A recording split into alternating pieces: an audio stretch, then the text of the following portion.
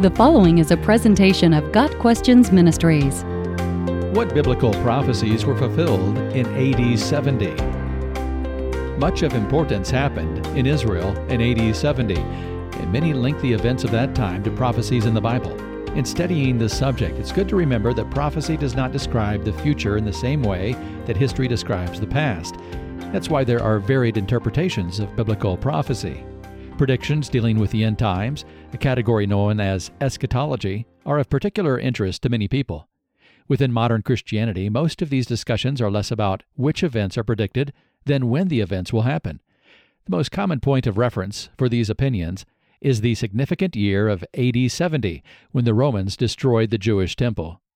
Virtually all Christian interpretations of biblical prophecy agree that several prophecies were fulfilled in and before AD 70.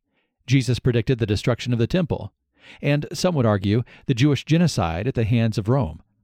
Historically, these events align extremely well with Jesus' statements.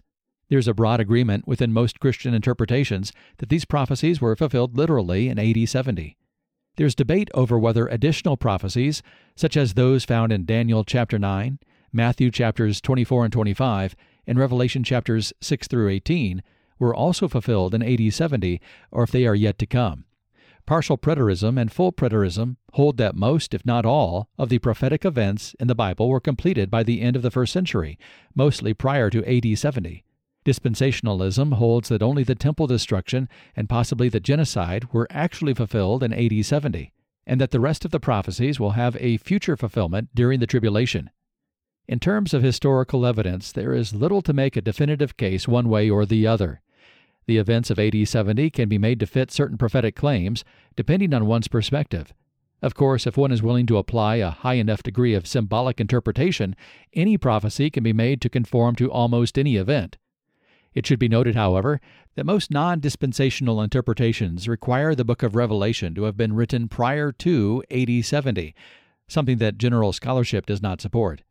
The most serious difficulties in claiming that all the prophecies were fulfilled in AD 70 are theological.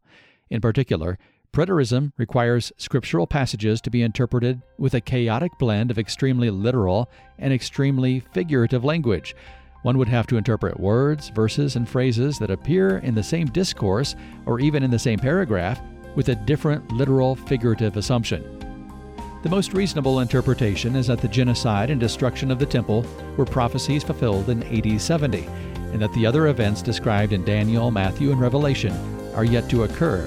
They are truly end times predictions.